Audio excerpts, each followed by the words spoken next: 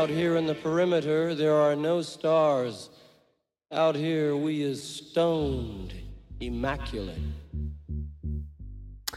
Yes, thank you, Jim. That does sound very deep, meaningful, and slightly pretentious.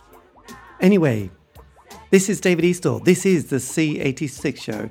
I've been delving deep into the archives and came across this interview that I did with Dave Hill, he of Slade. This was just before Christmas, I think 2017.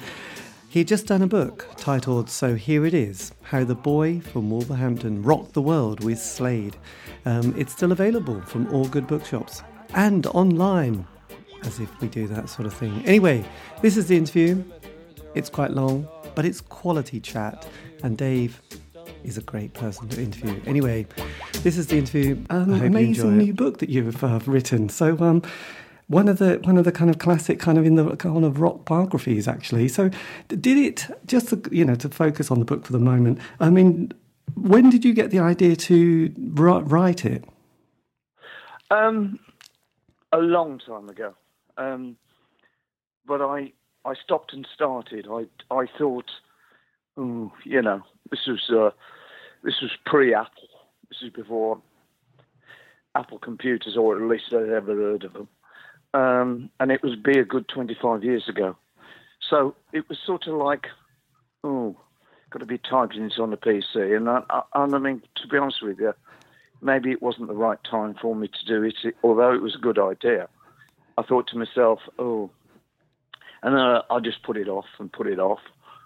And then when I went back on the road 25 years ago with the Slade as it is now, I accumulated so much knowledge and so much experience. I had 25 more years, plus the stuff that you will read in the book that's happened to me in those 25 years.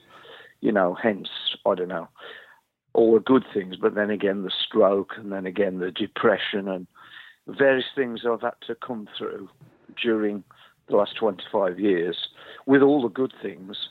Then it was like the wife was going on to me saying, isn't it about time you wrote this book? And then my son's going on to me, and they're all in their 30s and 40 years of age, right? And said, Dad, you ought to write a book, it'd be really good. And I was thinking, I'm 71. I was a little bit younger 3 years ago, actually. So I was late 60s. And it was a bit like, if you can remember things, which I can, it seemed... So off I went to London to try and find a publisher, and then I did make some inquiries, and then I found somebody, but that publisher didn't actually take me on, but it led to somebody in the meeting, which would be my right-hand man to actually get the book written, because I hadn't got a book written at the time. So it was a bit like, you haven't got a book, Dave. It's a bit like, you go to a record company, but you haven't made the album. Yes. You want some money, So it's a bit like, you haven't got an album. No, we need to get the money to make the album. So it was all a little bit awkward, because you go to big publishers like HarperCollins and Simon & Schuster and Penguin and all those people. They're vast companies, and a lot of them are run by quite a lot of young people as well, which don't have a greater knowledge of my past, or don't know much about the 40s and 50s. And therefore, unless you're currently on TV or something's happening, or you're digging dirt, it's all those sort of aspects. And the book world is a very, very, not hostile, but a very difficult place, because A, they've got to look at their marketing teams, they've got to look at their sales figures, and they look to everything that's ever been published before by a member of Slade, and then they think about whether they'd take you on. And I couldn't get anywhere, but this guy in London led me to a company called Unbound, who it was absolutely great. I met this guy at Unbound, and he reminded me of Brian Blessed, the actor. And I met him, and he was so charming and so knowledgeable. He just sat with me and said, look, the way we work our company is it's like a crowdfunding thing, and it's sort of based on the idea that you write the book you really want to write. You don't write a book that some company wants you to write. and you're allowed the freedom to do so. But the fans, Slade fans, were such an asset at this particular time because they wanted me to write a book. So they were quite prepared to put in some dough right at the beginning to help get the thing moving. And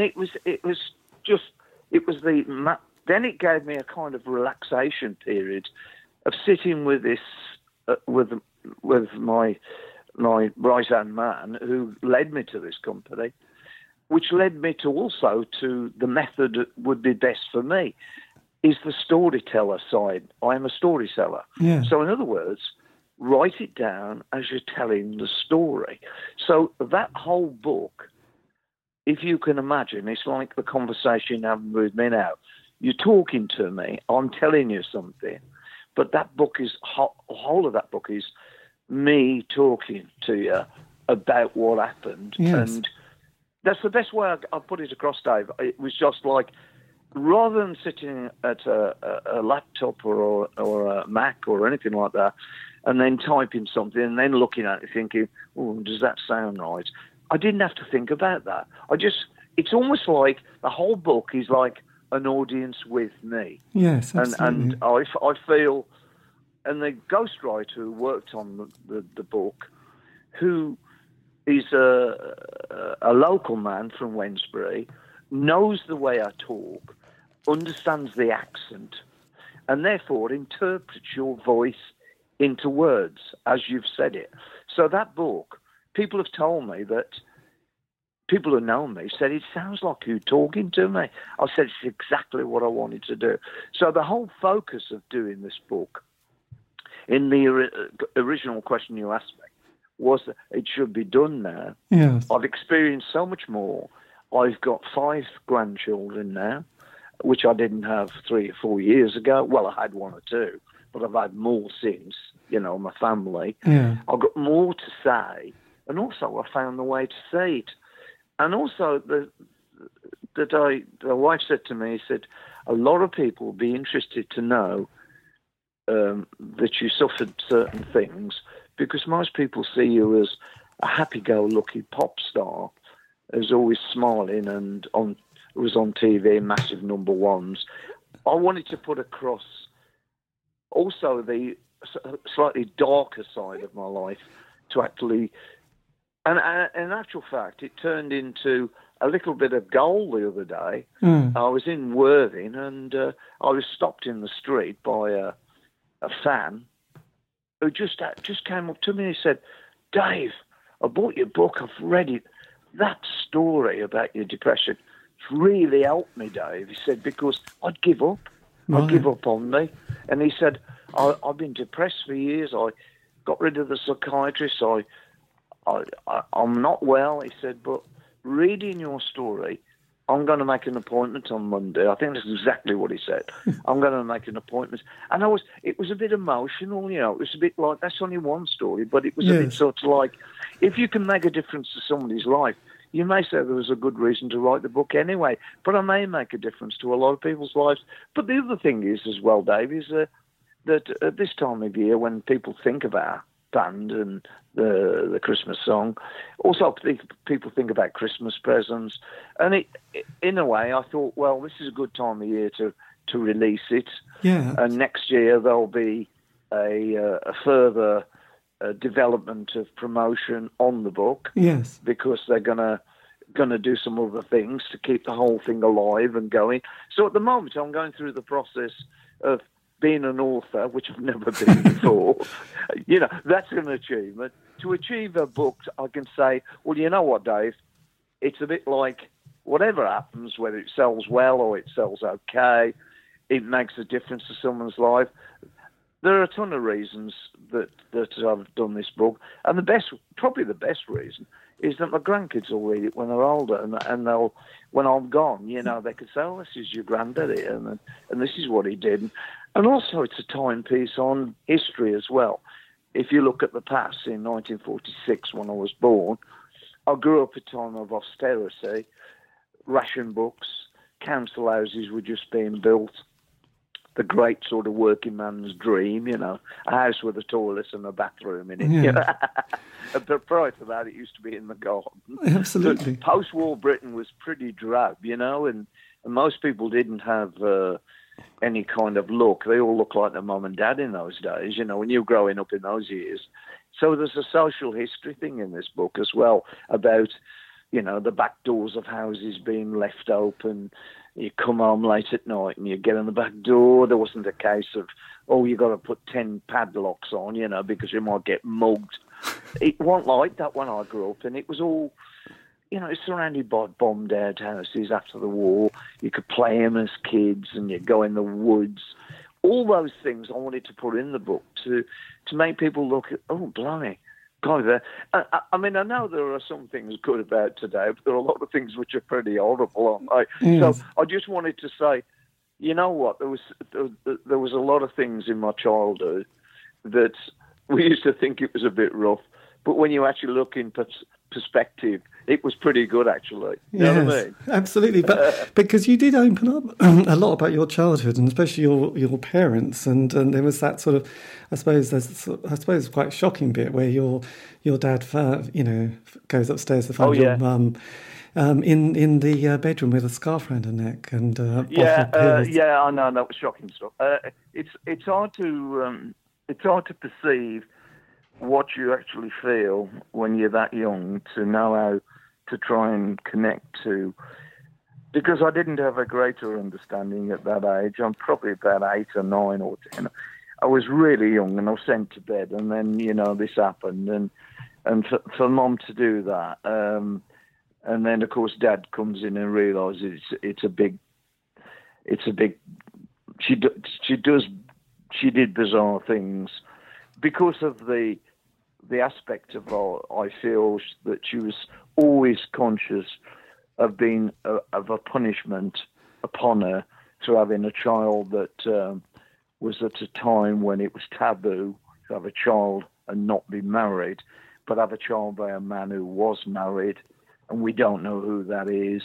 But it was never really talked about in our house, and to be honest with you, we always thought Mum and Dad were married and they weren't married, but that didn't bother me. I wouldn't know. Yeah. But the incidents that took place, you could look at a woman like my mum and say, what a brilliant woman, you know, teaching shorthand to neighbours' kids, top jobs in offices, and coming home with a smart suit on. I looked like a member of Parliament. You know, she didn't look like a physical wreck with mental problems, but inside there was a whole other thing going on. And I mean, she shammed it, and then as I say, I go and break a window, and then all of a sudden it's like another punishment, you know. And then one day she came in and she put my granddad's plaque on the wall, because my granddad was a doctor of music, you see, and she obviously looked upon granddad as being a quite a special man, her father, and puts the plaque on the wall because I've done something wrong, and points to the plaque and said, he's a good man. And my granddad's named David, you see. So I'm going, how do I equate her doing that? Why would she do that? As if, but then I obviously know a lot more now. Yes. I mean, the death of my half-sister, can you imagine carrying the guilt that she did? Because bearing in mind, I don't know if I said it in the book, but my mother's mother ended up in some sort of nut house and died. So you've got that one thing going on. And I found in a loft, I don't know if it's in the book, but I went back to my old council house, and in the loft, this woman said, oh, Dave, coming in. She said, I found some letters in the loft. And when I actually looked at the letters, one was her mom writing to a sister. I'm not sure which sister, but she's still on 1 year of age, right? And I'm reading this, and then it says, oh, he's one, he seems quite bright. She said, if it wasn't for David, I'd probably want to end it. And that's what the letter says, you know. And I'm on one, and she's thinking like that. But you see, we didn't see it all at first. No. I mean, she goes to work, Dave. She works in an office. And I think that was a escapism into doing something, providing, I don't know, money for holidays in our house. My parents were working parents. There wasn't really working parents in those days. Most people had moms at home waiting for you to come home from school, but I didn't. Yeah. When we came home from school, we were called latchkey kids, if you know what that means. Yes. But it means, you let yourself in, you see, or that sort of stuff, because mom's at work till gets home at 6 o'clock, and it wasn't like every day, Dave, that mom was freaking out. But what is noticeable, and what I do remember, is that every time we went on holiday, she wasn't well. She always seemed to be bucking against anything that seems to bring some form of happiness. And yet, intermingle with that, she was a smiler like me, And if you go and talk to the neighbours about her, they go, "Oh, your mum was a wonderful woman. Oh, yes, she really helped my daughter get her first job in the office and this and that and the other." Of course, Dave, it's a shame what happened. Yes. I mean, they weren't fully aware of what she was like day by day, but Dad was. But I think their marriage was good for each other. Dad was married to another woman that wouldn't leave him. Mom was cutting a child out of wedlock. But coming together, they, in a sense, I wouldn't be here if it wasn't for that marriage. I mean, in the long run, I wanted to talk about it because I went to, I think it was BBC Radio Coventry, and a woman, I sat with her on the, I know her. She said, "Oh, your book," Dave said, "your mother." She said, I was in tears when I read about your mother. She said, "It must have been hell, and yet you can't fully understand when you're as young as I was what hell is, because I was still playing with kids in the neighbourhood and I was going to school like any other kid. But in between it, there were these incidents where, as you know, the scarf around the neck or granddad's play. There were interplays here and there. But having said that, we didn't have a bad childhood. We had a good dad. We had a good mom. But we had someone who became unwell, and then, of course, eventually she ends up having electric treatments and all that terrible stuff, and goes into Stafford. I mean, it's so hard because my first job was got by my mom at Tarmac. Yeah. And I was working at Tarmac for a year or more, and I used to ring Mom up, because Mom was a building supplier company, and she was a secretary there, and they used to send stuff to Tarmac, like bricks and road stuff. And I used to ring her up, and she sounded great, Dave's got a job in Tarmac, and all this kind of stuff.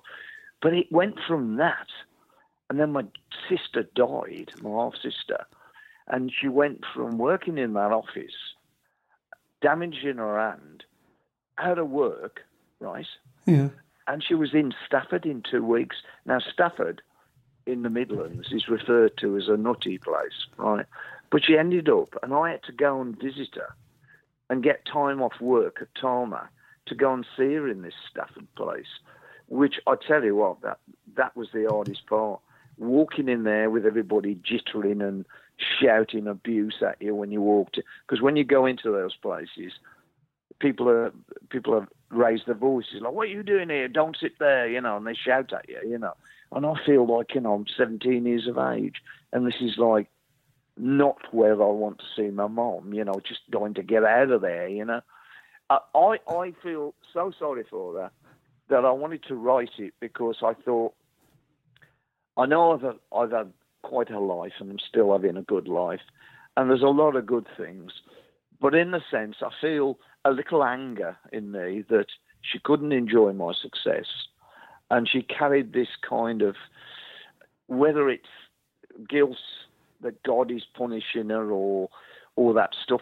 Bearing in mind, in those days, religion was very strong, and the granddad played church organ, and Mom's mom was a school teacher, so they were all quite intelligent, and they all lived in a private house, and they had a car. So I think they were a bit upmarket family, you know. But I didn't know some of the things until I went to write the book and go and visit Mom's sister's son, who was 70 odd, and he was at my birth, and he was 7, and of course he just comes out with this. Of course, you know about the fake wedding, don't you, Dave? And I'm going, what fake wedding? Yeah, I never knew there was a fake wedding. It was almost amusing when I found out. I thought, do you know, and in all my thoughts of Mom, and I haven't really mourned her death because I felt I lost her long before she died. But it was a slow decline, and you know, things weren't good in those days. You know, the treatment wasn't good, the drugs weren't good, the therapy wasn't good. I mean, it ain't that great now. I mean, it's better, but it ain't that great. There's a lot of people depressed. Yes. More, actually. Yes. Young people as well.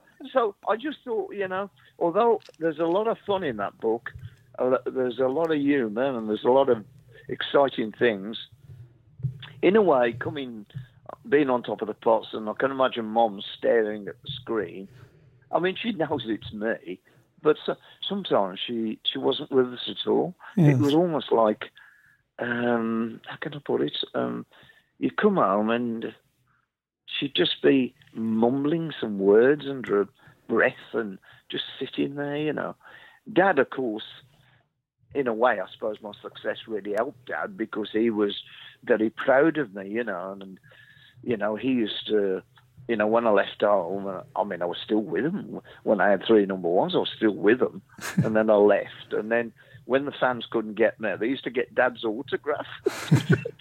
So, I mean, you know, and he wore the T-shirt. I mean, there was a lot of brilliant times. Yes. But I think my career, or going out on the road when I was 18, when I left that job, I think I wasn't seeing a lot of it at home then. I was out with Nod and Jim and playing up and down the country. I was totally into what I was doing, like most teenagers are. Yeah. And they say we're all selfish at that age, but really, basically, we're just making a life, aren't we? And I think I so needed to make headway in something I really cared about. And sort of having done a lot of interviews with bands, I noticed that most of them that I found have this kind of a 5-year kind of arc. You know, they get together, they sort of realise they make a noise which is, you know, relatively good. They do a single, possibly the album, they do a tour, and then within that 5 years, often when it's second album and there's sort of another tour, and if they ever do America, that often seems to be the thing that breaks most bands, things come a bit to a crashing cliff, I suppose. So how did it go with Slade in those kind of early years? Well, I think the groundwork of a lot of bands is different now because it's more about reality shows. It's more about, I want to be famous quick. I want to get as much money as I can. I want to get out. You know, there's not everybody that has the same philosophy of working for something and spending years.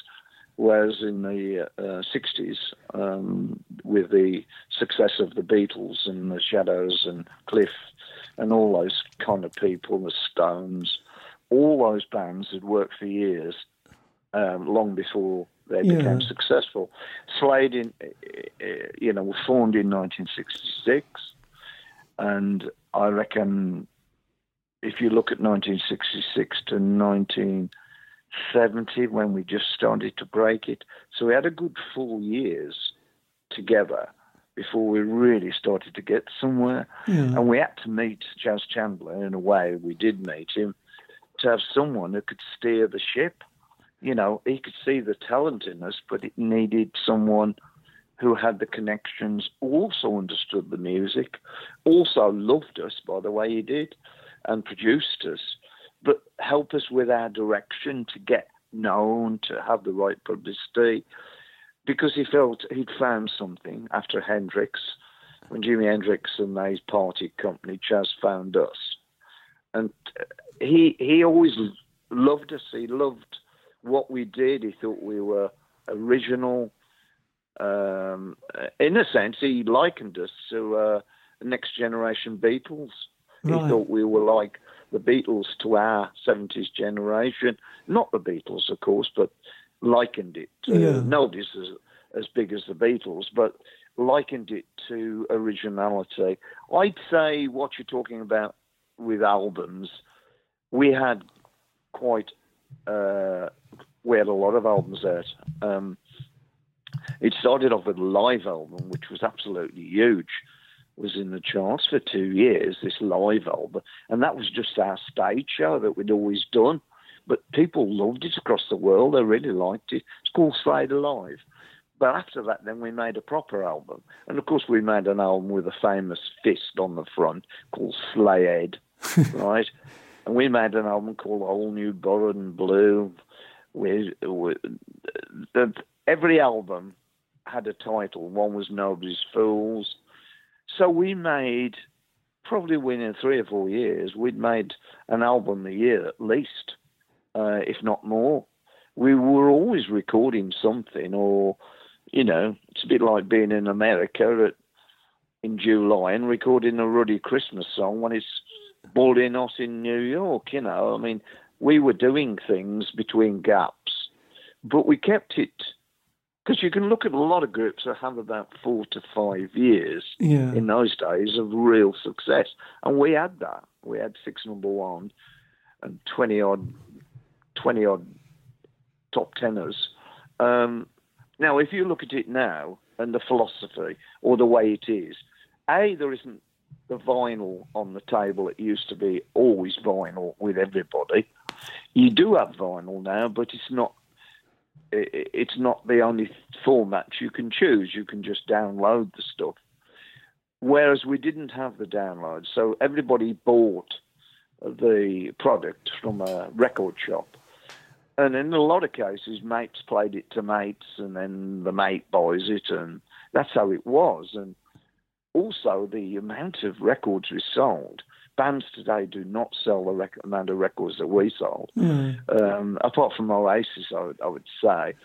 And apart from Adele, it would sell truckloads of stuff. But if you look at the sales of a number one, you'd be needing to do 100,000 sales per day to get a number one in the 70s. And the Christmas song did 250,000 in one day when it came out in 1973, which was phenomenal. Yeah. And did you find the band got the sound? Because obviously, a bit like David Bowie, you spent a lot of the 60s kind of doing different things, what David Bowie did, and it sounded like you were quite similar before you sort of hit that moment. You think, it started to work. We've got something that is starting to sort of pick up a wide audience. Yes. Well, we started. We had a definite direction. If you look at a certain set of singles, such as "Come and Feel the Noise," Mob are all crazy now. They have these rock elements in them. They're all about audiences and noise and shouting and fun, and our directness is that we were never. Some groups were a bit more prog rock. We call it prog rock, right? And they were very much into the idea of being big in America. We were very British, very cut through the crap, cut through the snootiness of some of the bands.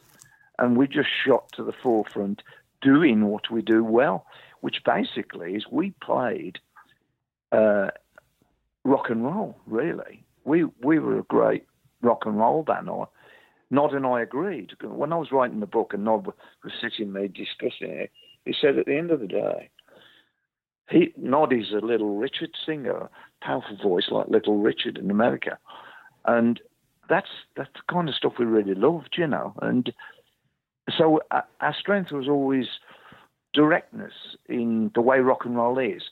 Some people say, rock and roll's easy. Well, it's actually not. It might be the simplicity of the chords, and there's usually only 3 or 4. Yeah. It's not that. It's the style and rhythm and power of a lot of things like Jerry Lewis, Chuck Berry, people like that. Listen to the song. Great lyrics and really good groove happening band. You know, they were happening on records, you know, and that's what we got.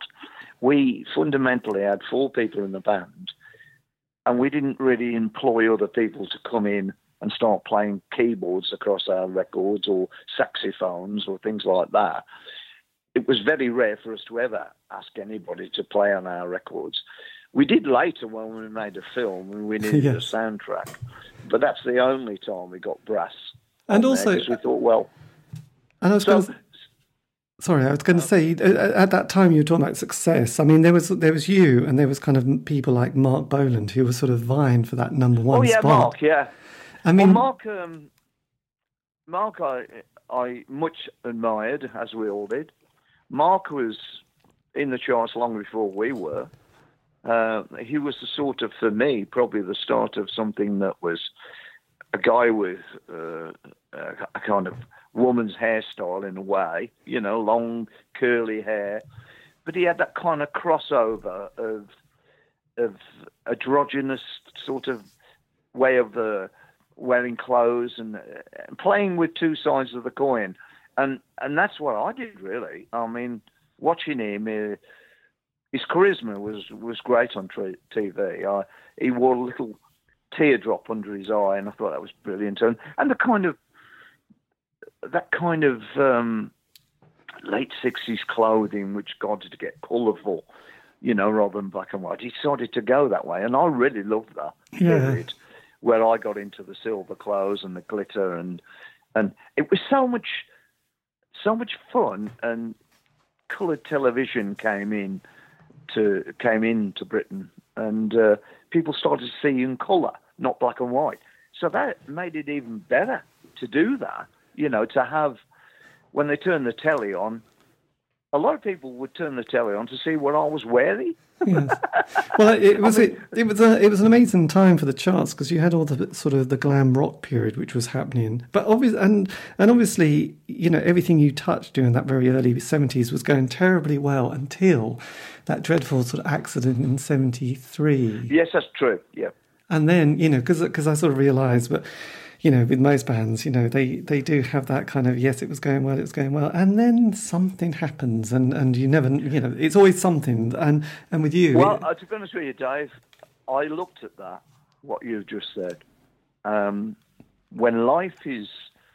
John Lennon makes a very interesting quote. He said, life is happening when you're busy making plans. And life certainly happened then. We were on the top of the cake in 1973, right?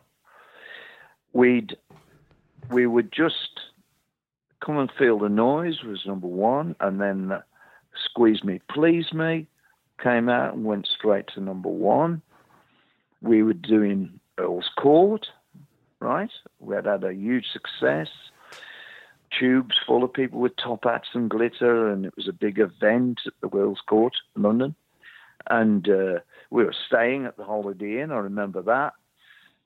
And Don had got this big white Bentley Roller type car. And he was planning to marry my sister's friend, who was Angela. Yes. And there's a picture in my book of Angela and standing by my wife. And it all seemed to be wonderful, you know. It was all sort of, I know bad things happen in our lives. Some things come along that we'll learn about, and some things come along slowly, like a bad disease or something. Oh, I've heard you've got so-and-so. But this was nothing like that. This was like a real kick. I mean, I was in bed when I had the phone call at 4 o'clock in the morning, right? And at first I thought he'd just had a bump in the car, because I'd come back from London, number 1 in the charts, and we were due to do Top of the Pops, right? So it was all going on, so this is brilliant. And then I get this phone call, and I answered it, and I said, what's going on? I said, I think Don's had a bump. Oh, right, okay, I'll let you know. And it was something like that, you know, it's all a bit vague. I thought he'd just bumped into, you know, a temporary bumped into a car or something, you know.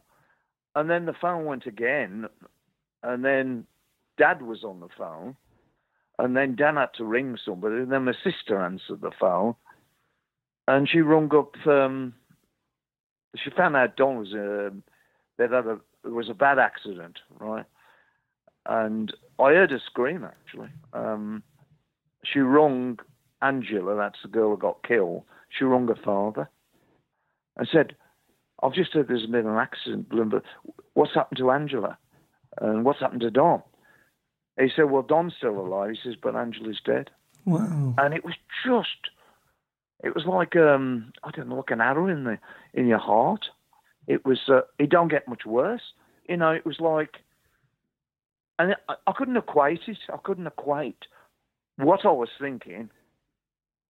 You know, I couldn't make sense of what I was thinking. I was just going, oh my God. And then of course you know, up comes the manager from London, you know, Don's in hospital, intensive care. And at first he wasn't expected to live, at first. Well, but then there was a gathering of the band, and then Chaz comes up, and then we get a little bit of news that he's not going to die. But we don't realise that he's damaged. We don't know. But the business with Angela's death overshadowed everything as like... And of course, you don't know what you're going to do. You don't know whether it's the end of the band or the end of this or end of that. But you're not really thinking about, you know, the band. You're just thinking about Don. Yeah. And for me, it was even harder because I formed the band with him. And so it was almost like a death. You know, it was like it was a death. Yes. Don wasn't dead, but there was a death. And I couldn't make any sense of it. And I was due to go away with Don to America because I was going to get married to my wife, my now wife, in America. So that was going on.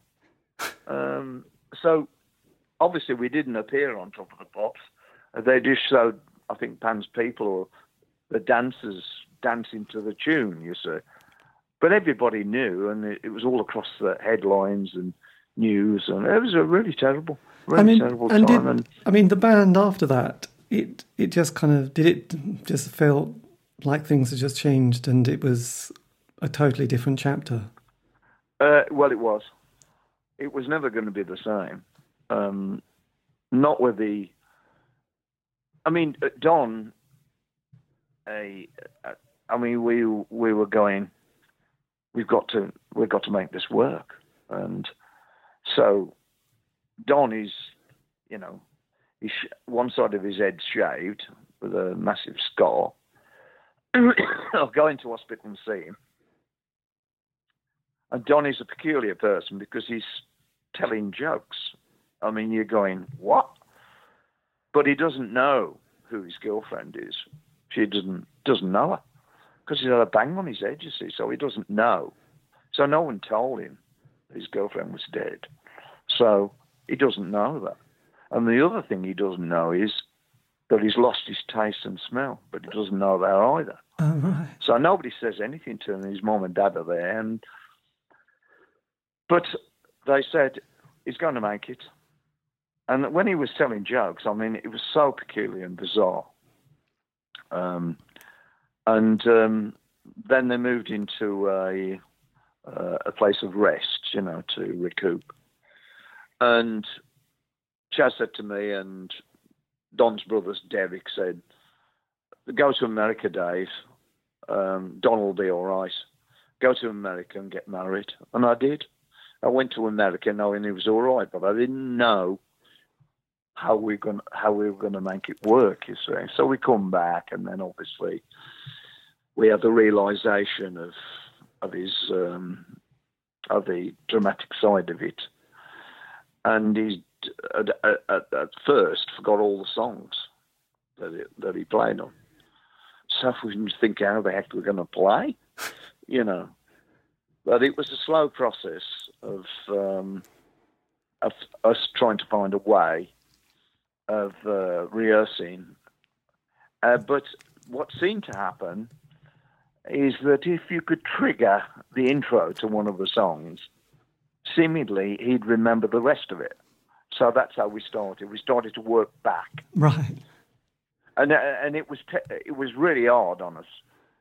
Don's memory, and he still has a problem with some things, not the songs, but he has to write things down the night before. He does it the next day, so he knows what he's doing the next day, because he can forget. The short-term memory is really bad. Yeah. But on the next day, he looks and goes, "Oh yes, I'm doing that. I'm doing this."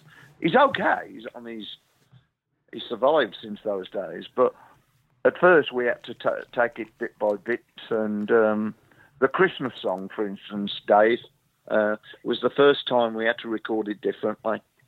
Right. None of us really knew the song except for Nod and Jim, but when we were in the studio in New York, we had to build it up. So we kind of got the feel of the track, but we had to redo the drums, which we never do. We always do the drums with the main track and keep the drums. But we had to approach the Christmas song differently to help Don. But it did improve, and he started to remember. And then, of course, he finds out he can't smell something, he can't taste it. Well, imagine what life's like without that, That's two major senses gone. Yeah. But we supported him, we were behind him, we tried to help him, and we did, and we got back. And you know what? At the end of that year, we go back to number one, don't we? Yes, absolutely, which is amazing. So there is a good result. The difficulty was the loss. And that, but I don't think, in all the years I've known him, that he remembers everything at all, and he certainly doesn't remember the accident. He doesn't remember any of that. He doesn't know who was driving or any of that. He just doesn't remember, and that's the way it is. But he's here with me, and we're both 71. We're enjoying what we're doing. We still got it together. He's still a great drummer. So life's good in that way. It's good. Like my book. Yes. Survival. The stroke could have killed me. The depression could have, it sent me off on a tangent of how can I put it? It sent me off on a tangent of suicidal thoughts. I wouldn't have done it though, but I had those thoughts because bad depression does that to you. But I'm really well now. Apart from when I got knocked over by a bicycle on Brighton Promenade 12 months ago, I hope to have a better Christmas this year. Yes, absolutely. Just Dave, just one last question, which I always love asking people who've been in the music world for a long time. What would you say to your 18-year-old self who was starting out in that interesting world? Well, I'm glad you asked that. Because there are things in life which you think, it would have been better if I'd have checked that, or it would have been, I could have done this, and would I relive the life, and I'd make sure that was so-and-so. I'll be honest with you, Dave. I would say my life, I'm not including the stroke, I'm not including the bad accident, or Don's accident in this, but I would live the rest of it exactly the same, because I think my experience of my life, which is in that book, has come to a situation where I've never been rich with money as regards Slade, but I'm rich in family. And I think the other aspect of my life is that the journey, which is still going on, is still the most interesting thing. The 18-year-old Dave turned professional, grew his hair, looked like one of the Beatles, but loved it, and then developed his own style, right? I think that experience and all the ups and downs, which you all have, are all part of the process. Because sometimes people might say, well, of course, some people earn millions and millions and retire and don't do much. Well, I favour the fact that you get up in the morning and you know you've got something to do and you want to do. And I'm in a job, say it's a job, but it's a job I love. I'm in something that gives great joy to people. And because of the benefits of everything we did in Slade in the 70s and the 80s, we had hits, have benefited me in my future life and are still benefiting me now. So it's not like I really want to pack because I've got a mansion in the middle of nowhere. I don't need a mansion in the middle of nowhere. I like to be around people. So I would say, if I had the choice, obviously, I'd like Mom to be well, of course. There are some things which weren't good. But my personal experience of life, I would say, as far as the journey, I think it's been right for me. And where I am now is probably the best place I should be. And as I say, it's ongoing. You're 70 odd. The road isn't as long as it was when I was 18, but I'm not thinking about that particularly. I'm just thinking we all have this life, and let's make it a good shot for ourselves. We're not sure what's afterwards, if there's anything at all, because nobody's really proved that one. But to be honest with you, where I am and what I do gives me great joy, and it gives other people great joy in a world which is not so great with the problems we're living with. But if you come to one of my gigs, you'll probably understand the atmosphere and feeling that you get from it. And I'm glad I was in this band that had so many great songs that you can always be glad to play. Yes, absolutely. Oh, Dave, that's fantastic. Well, thank you for giving me the time. Also, I just wonder, just one little favour. Is it possible, because I would use it, I could use this as a sort of little advert for the show, to say, hi, this is Dave Hill from Slade, wishing you a happy Christmas on Future Radio. Tune in to the C86 show with David Eastaugh. God, is that... Yeah. Yeah, is that... Are you able to just do that? And then I could just take that out, and that would be amazing. How do I do that? Oh, yeah, if you just say, hi, this is Dave Hill from Slade. Oh, well, you mean as I'm talking to you? Yeah, and then I can record it. If you just say, hi, this is Dave Hill from Slade, wishing you all a very happy Christmas at Future Radio. Yeah. Tune in to the C8... On Future Radio. Yeah, that would be... Okay. And tune in to listen to David Eastaugh. That would be great. That's just right. Oh, yeah. Well, you're David... I'm David. If you pronounce it East and then Door, A-U-G-H, but if you just say Eastaugh, that would... Eastaugh. Yeah, just write it down as Eastaugh. That's how you... I've got it written down. It's E-S-T-A-U-G-H. Yeah, that's right, yes. Is it Eastaugh?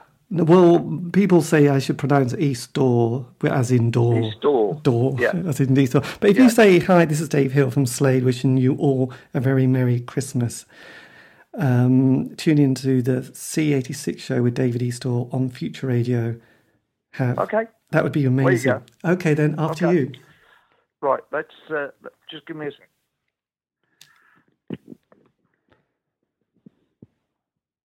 Right, okay, let's go. Hi there to all listeners. This is Dave Hill from Slade, and I'm wishing you all a very Merry Christmas and a Happy New Year. I hope you get a chance to read my book about my life and everything. But I've done this wonderful interview with David Eastaugh on Future Radio, and that's been worth doing today. Wish you all well, Dave Hill. That's magic, Dave. That's really good. And like I said, thank you ever so much for the time, and also for your for your honesty on the book, because it was it's one of those classics, really. I appreciate your time as well. I mean, you do what you do, and I do what I do, but together we can make something work, can't we? So hopefully I can help some people and help your show as well. Yeah. So enjoy yourself, mate, and have a nice Christmas. You too. Take care, Dave. Bye-bye. Thank you, bye. Bye-bye. And that was me in conversation with Dave Hill from Slade, whose book. So here it is, how the boy from Wolverhampton rocked the world with Slade. And as I said, that came out in 2017. Still available. Do check it out. Anyway, this has been David Eastaugh, the C86 show. If you want to contact me, you can. It's a free world. You can via Facebook, Twitter, Instagram. Just go to @C86show and keep it positive and groovy, as always. And yes, all these shows have been archived, so you can find them on Spotify, Podbean, iTunes, and Mixcloud. There you go. Anyway, thank you ever so much for listening. If you still are, who knows?